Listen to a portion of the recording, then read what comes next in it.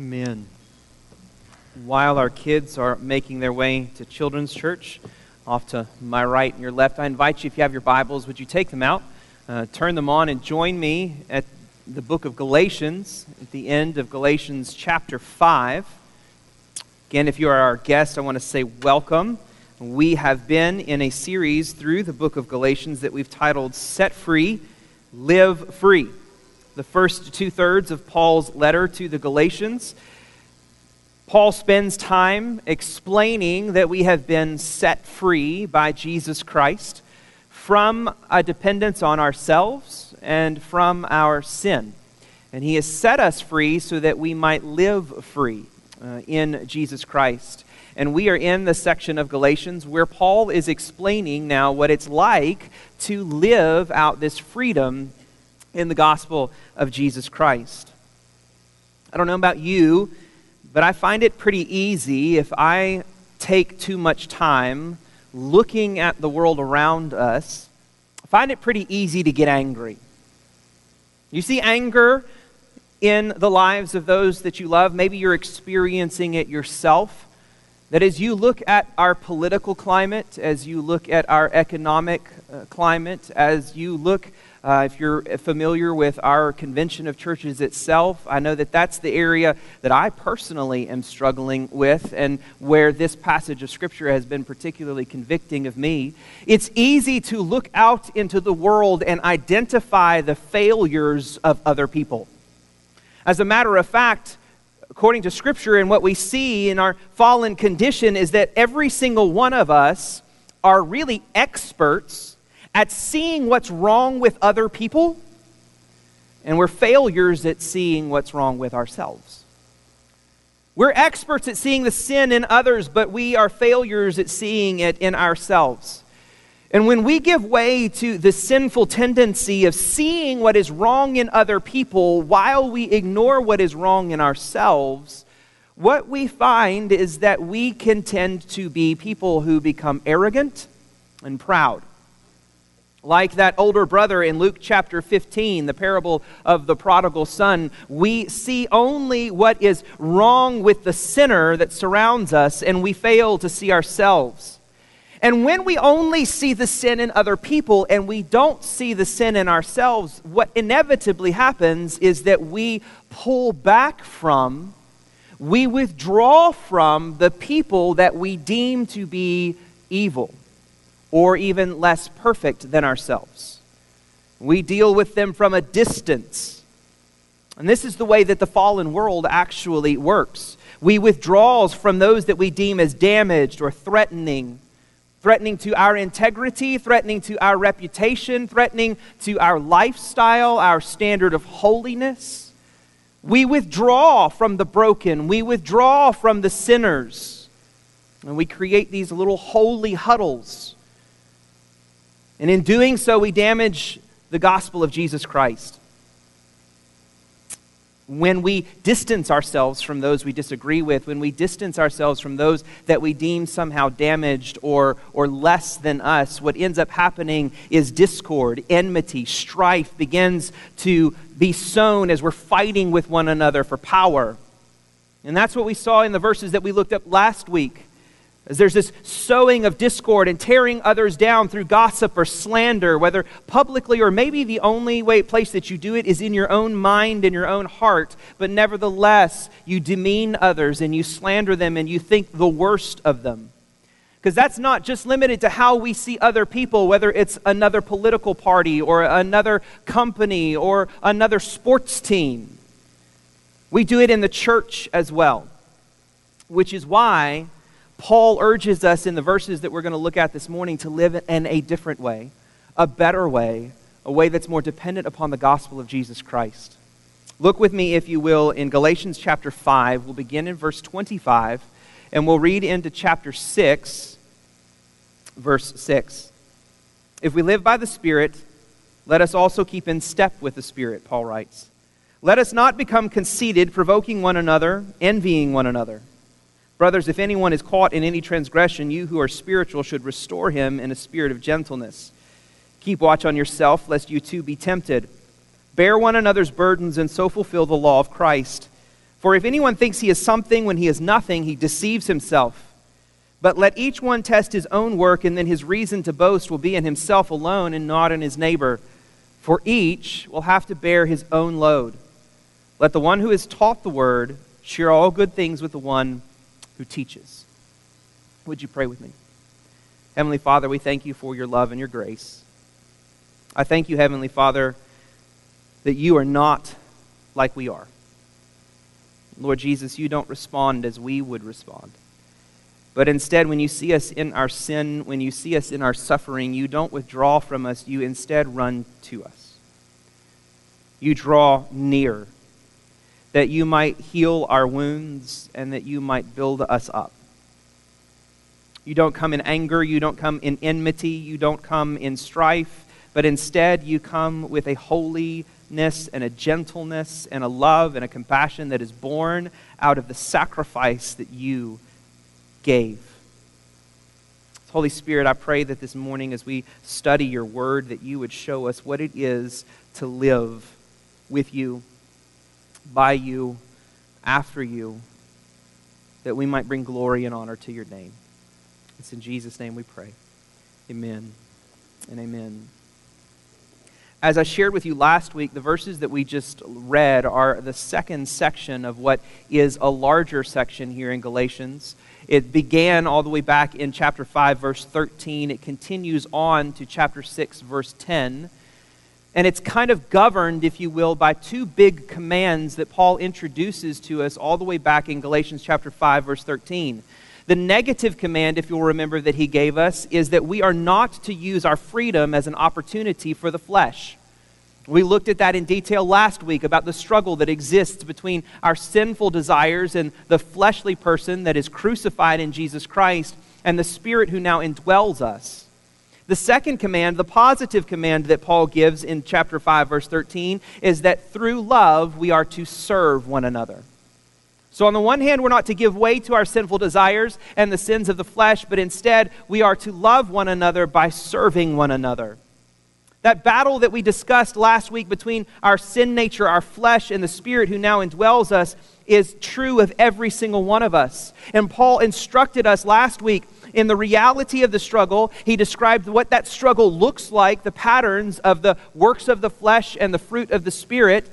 And he told us how it is that we are to win this struggle, and that is by turning to Christ and trusting in the Spirit to do what we can't do on our own. We said last week we don't have the power to overcome our sin. Our sin is always stronger than we are, but praise the Lord, our sin is not stronger than the Spirit inside of us. Amen? And so we've not been left alone. But when we turn to Christ and we trust in the Holy Spirit, he wins that battle for us. In the verses that we just read, Paul refocuses our attention to the reality that though we all might experience this struggle individually, we don't experience this struggle alone. Instead, what Paul kind of communicates, the big idea for this whole all of these verses that I've read is this, that God has bound us together as accountable individuals with a mutual responsibility to love one another as we've been loved. That's the big idea of these verses that we read, that God, in his grace and his mercy, has bound us, united us as brothers and sisters together, each one individually accountable for our lives, and yet somehow mutually responsible to one another to serve and love each other. He works this out in these verses. As we see this theme, as Paul seems to seamlessly flow back and forth between these two ideas of individual accountability and yet mutual responsibility. We see this notion of mutual responsibility in chapter 6, verse 1, in that first part, where Paul commands us that if anyone is caught in any transgression, you who are spiritual are to restore him. There's this mutual responsibility that we have when we see a brother or sister suffering under sin to move towards that individual for the purpose of restoration. We see it also in chapter 6, verse 2, where Paul commands us to bear one another's burdens and so fulfill the law of Christ. We're to move towards one another. We're mutually responsible in that sense. But at the same time, and in the same breath, he seems to indicate that we're all individually accountable for ourselves and our actions. Chapter 6, verse 1, in the second part of it, Paul says, keep watch on yourself, lest you too be tempted. As you're moving towards that one who is suffering under sin, you must guard your own heart. You must guard yourself. Chapter 6, verse 4, he almost seems to contradict himself from chapter 6, verse 2, when he says, let each one test his own work, and then his reason to boast will be in himself alone and not in his neighbor. And he gives the reason, each one will have to bear his own load. Is Paul contradicting himself? This notion of being mutually responsible and individually accountable, is that a contradiction? And the answer is no. The truth of the matter is we are both individually accountable to God for our lives. The term that Paul uses there at the end of verse 5, that we will have to bear his own load, is in a future tense. That in the sense that one day you will each and every one as individuals stand before the Lord and be responsible for the load that you had to bear in your life. But at the same time, we are each one mutually responsible. This is the nature of the community that God, by His Spirit, is creating in the church. On the one hand, the Christian life is not a group project. I don't know about you, but when I was in college and when I was in high school, one of the things that I hated more than anything else was a group project. Why?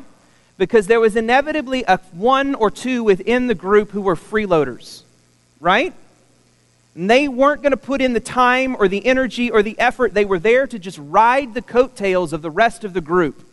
And their grade was boosted by the efforts and the energies of others, and the efforts and energies of those of us that put the time and the energy and the effort into the group project suffered because of the dead weight. That's not how God works. And this is actually really good news. It should lift our spirits in a sense, because the truth of the matter is that our standing before the Lord is never based on a comparison to someone else. Even though I am a pastor, and the Bible says that I bear a higher level of accountability as a leader and a preacher and a teacher of God's Word, nevertheless, I am not accountable for your obedience or disobedience. I am only ever accountable for how I have led and taught and lived my life dependent upon the gospel. Have I led in such a way that you know the commands of God and you know the heart of God and you know the gospel of God? I am only judged on my faithfulness and not yours. It's not a group project. You can be part of the most successful, healthiest church in all of the world, and that will not get you any closer to God's favor or into heaven.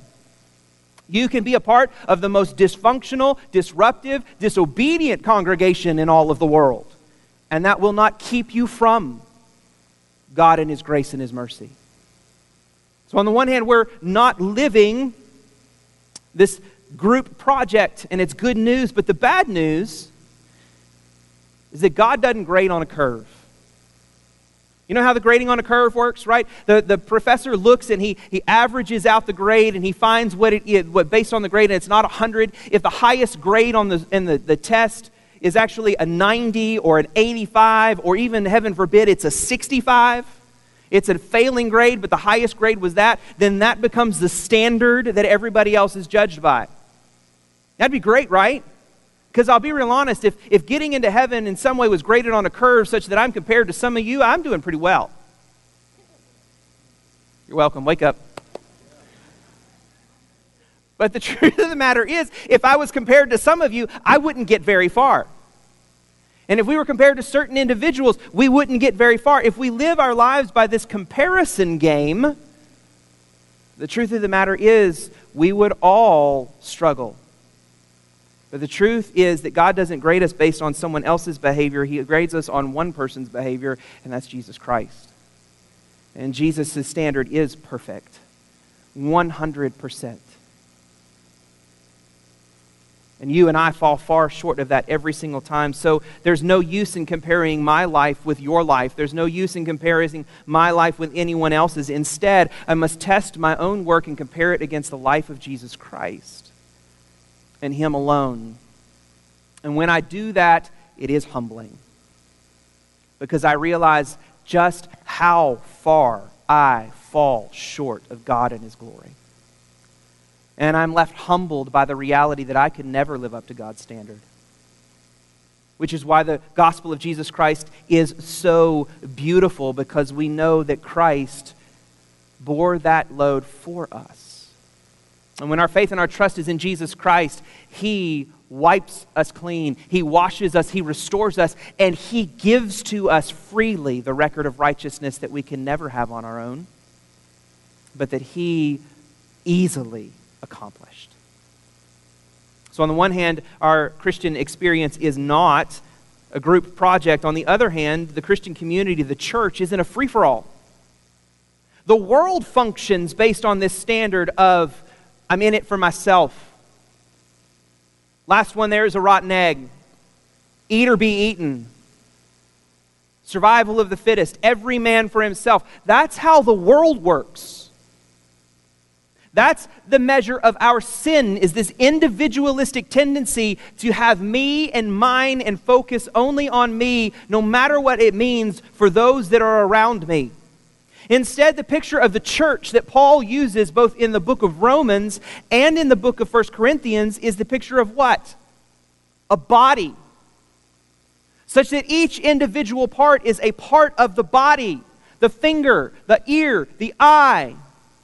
And we should be so knit together and so tightly joined with one another that we feel one another's joy and one another's sorrow.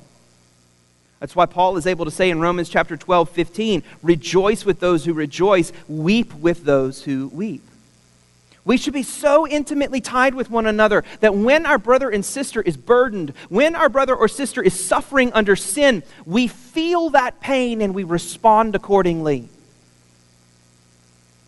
If you fall down and you break your arm, what's your response? Do you look at your arm and say, "You stupid thing? Why do you hurt me like this? How dare you get broken?" But isn't that how we oftentimes approach our brothers and sisters in Christ when they're suffering and when they fail? What about when our body is attacked and ravaged by cancer? And there's a part of our body that shuts down and stops working. Do we say, "You useless thing, I'm getting rid of you"? Do we hate that part of our body that is hurting, that is broken, that is suffering? No, we feel this sympathy towards it.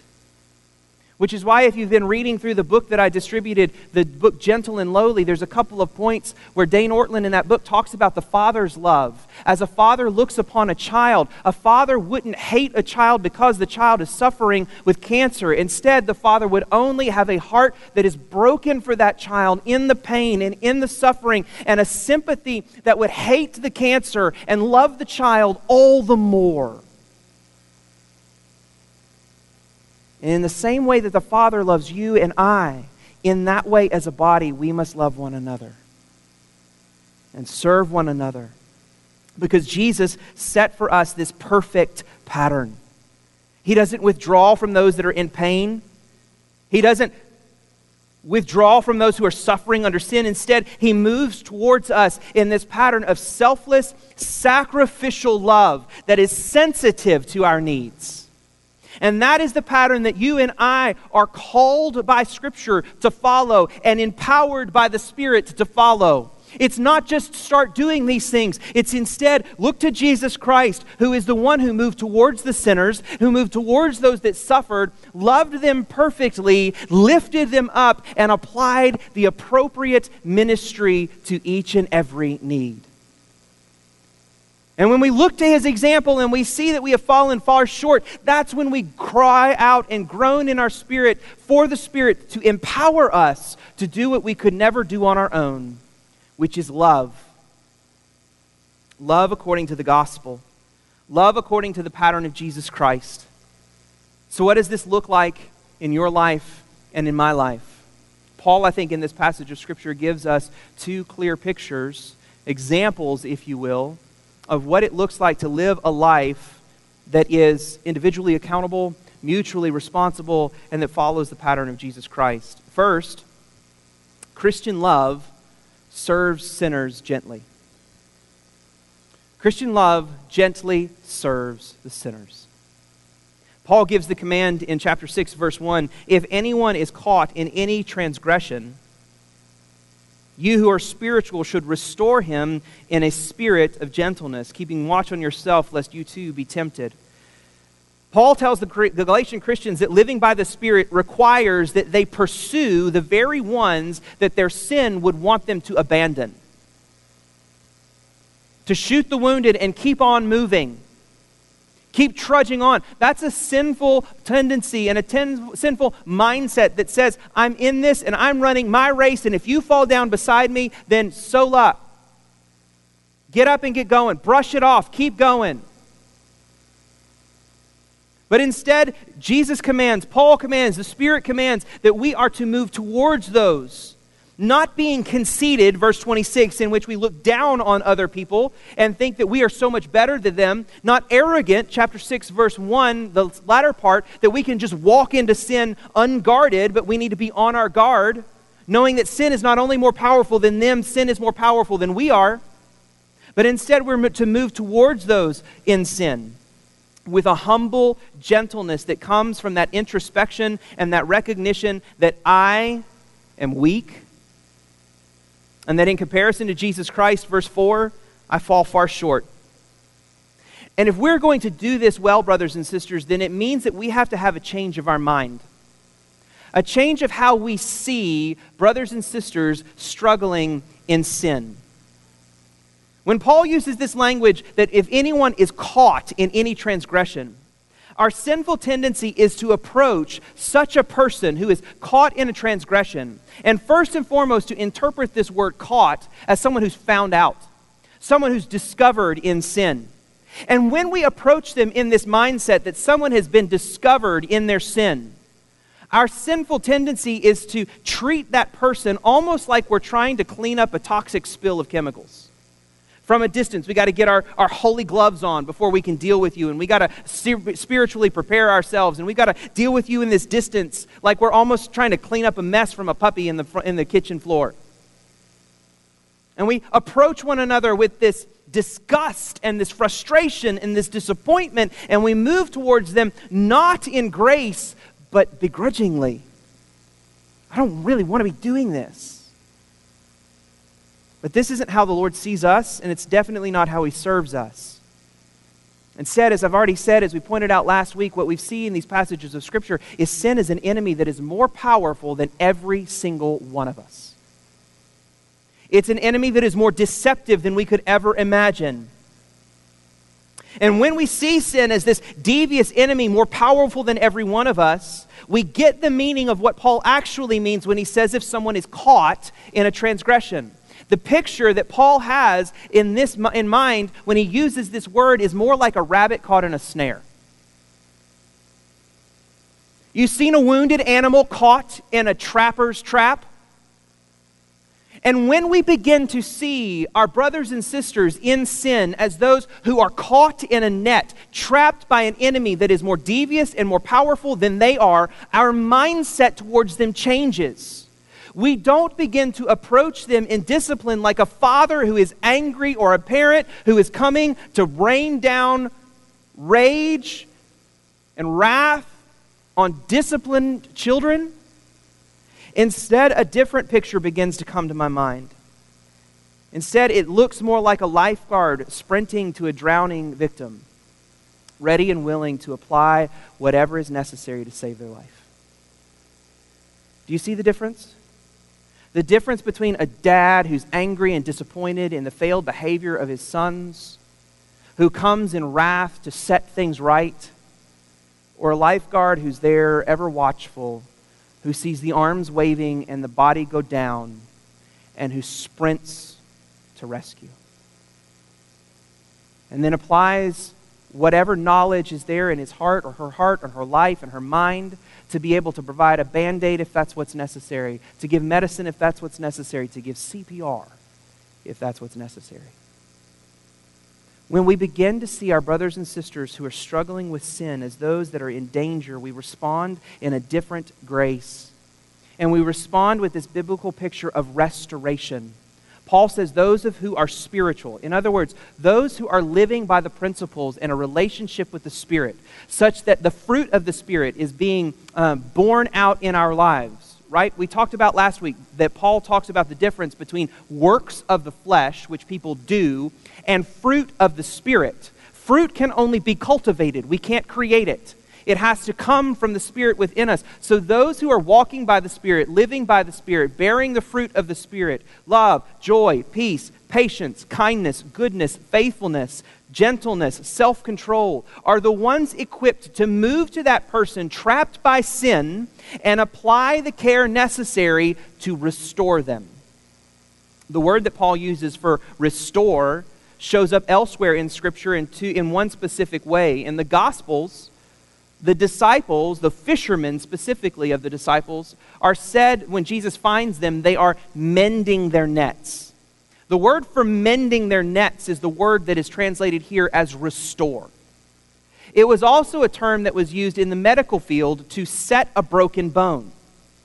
The purpose of the fishermen is to take something of value, take something essential, and restore it to its former usefulness. They weren't going to throw it out. They weren't going to discard it and throw it away, burn it, or anything else. Instead, they're repairing it so that they can throw it back in the water. A doctor who mends a broken bone doesn't look at it and go, well, you're never going to use it the same way again, so who really cares? No, the doctor's purpose is to reset that bone so that you can use it, hopefully, as close to the way that you used it before it was broken. That's the purpose of Christian discipline. Church discipline is always meant to be restorative in its nature, not punitive. It's meant to take a brother or sister who is fallen and restore them to their former usefulness. And when we approach church discipline in that way, when we see it in that way, then we are quick to run to those who are suffering in compassion and in gentleness and in the leading of the Holy Spirit. And we'll respond sooner.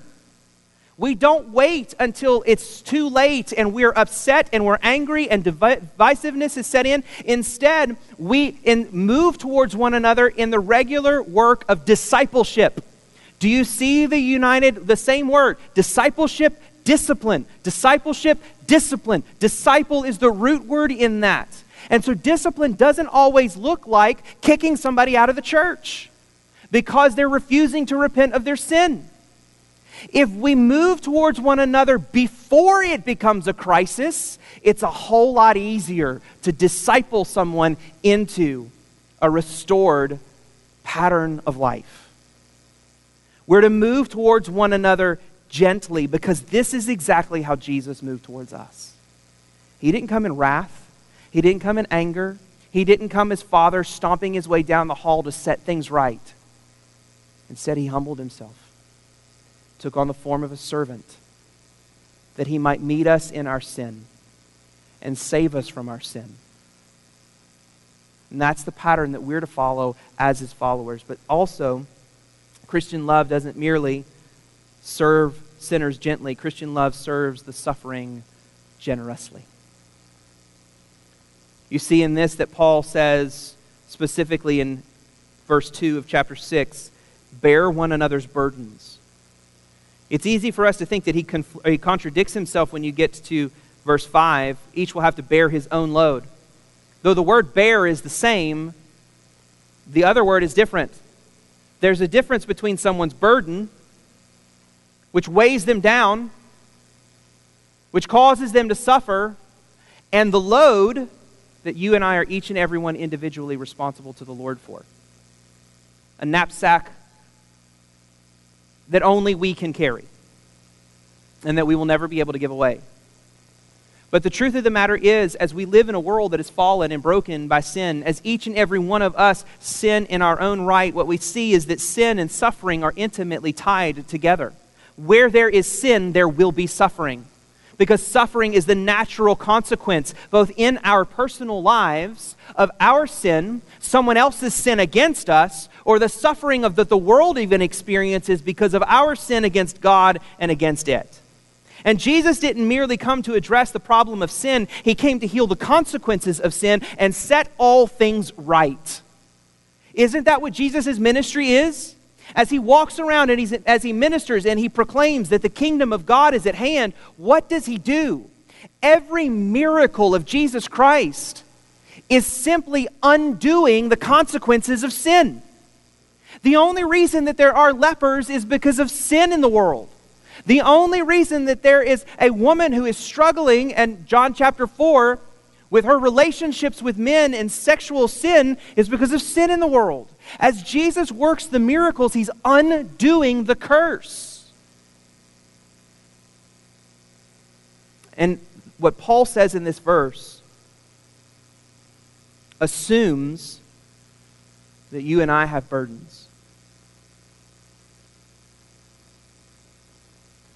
To ignore the burdens, to hide the burdens, to attempt to deal with the burdens in your life on your own and in your own strength is to live a lie. The truth of the matter is every single one of us has burdens, and we are responsible to move towards one another, to sacrificially, generously support those that are weighed down by discouragement, death, disease, danger because of someone abusive in their life, doubt because of the attacks of the enemy, disease even of itself.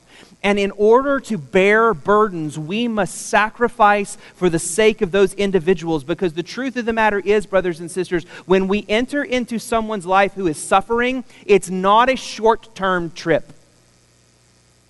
If we're actually going to live as Paul expects and as the gospel expects, we have to be willing to be in it for the long haul. Someone who is suffering from abuse for decades is not going to get over it overnight. Someone who has been dealing with anxiety and depression, someone who is dealing with lust and addiction, they didn't get there overnight, and it's not going to be healed overnight. Granted, I understand there are testimonies where the Holy Spirit comes in and redeems somebody such that they never want to touch the drug again, they never want to look at porn again, they're never anxious ever again, they never deal with their eating disorder ever again. But I would say that that is the exception as opposed to the rule. The truth of the matter is, it's a long journey into suffering and brokenness, and it can be a long journey out. And you're going to get messy on the way. But true Christian love moves towards those who are discouraged and suffering, that we might support them. One very brief specific example that I think that Paul gives is in chapter 6, verse 6, when he commands the Galatians to share all good things with those who are teaching them. Paul is writing, remember, to the Galatians.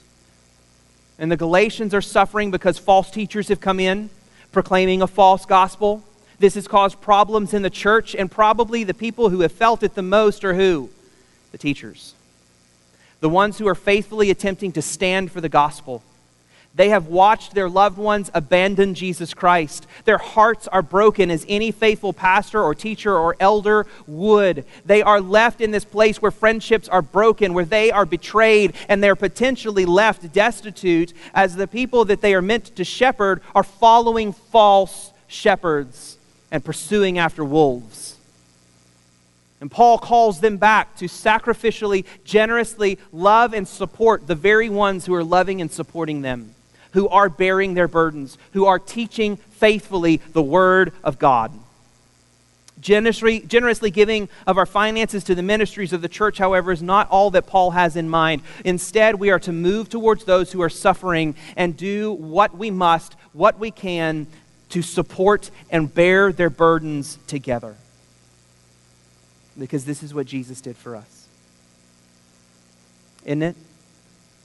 That he entered into the world, but Jesus didn't merely come along and say, hey, let me help you carry that sin.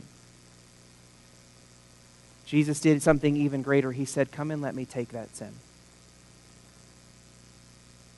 Isn't that what we've been learning in this book, Gentle and Lowly? That Jesus says, "Come to me, all you who are weary and heavy laden, and I will give you rest. For I am gentle and lowly of heart.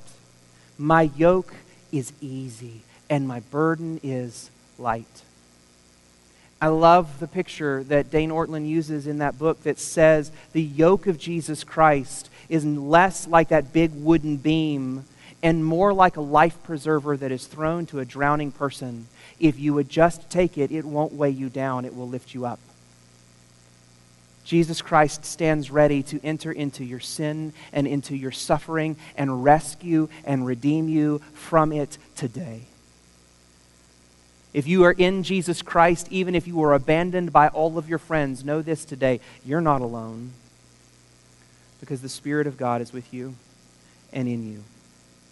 But brothers and sisters in Christ, I pray that it can never be said of this congregation, this faith family, that there is anyone in our midst who's living life alone. May we be a people who trust others with our burdens and our sin, because it's a two-way street.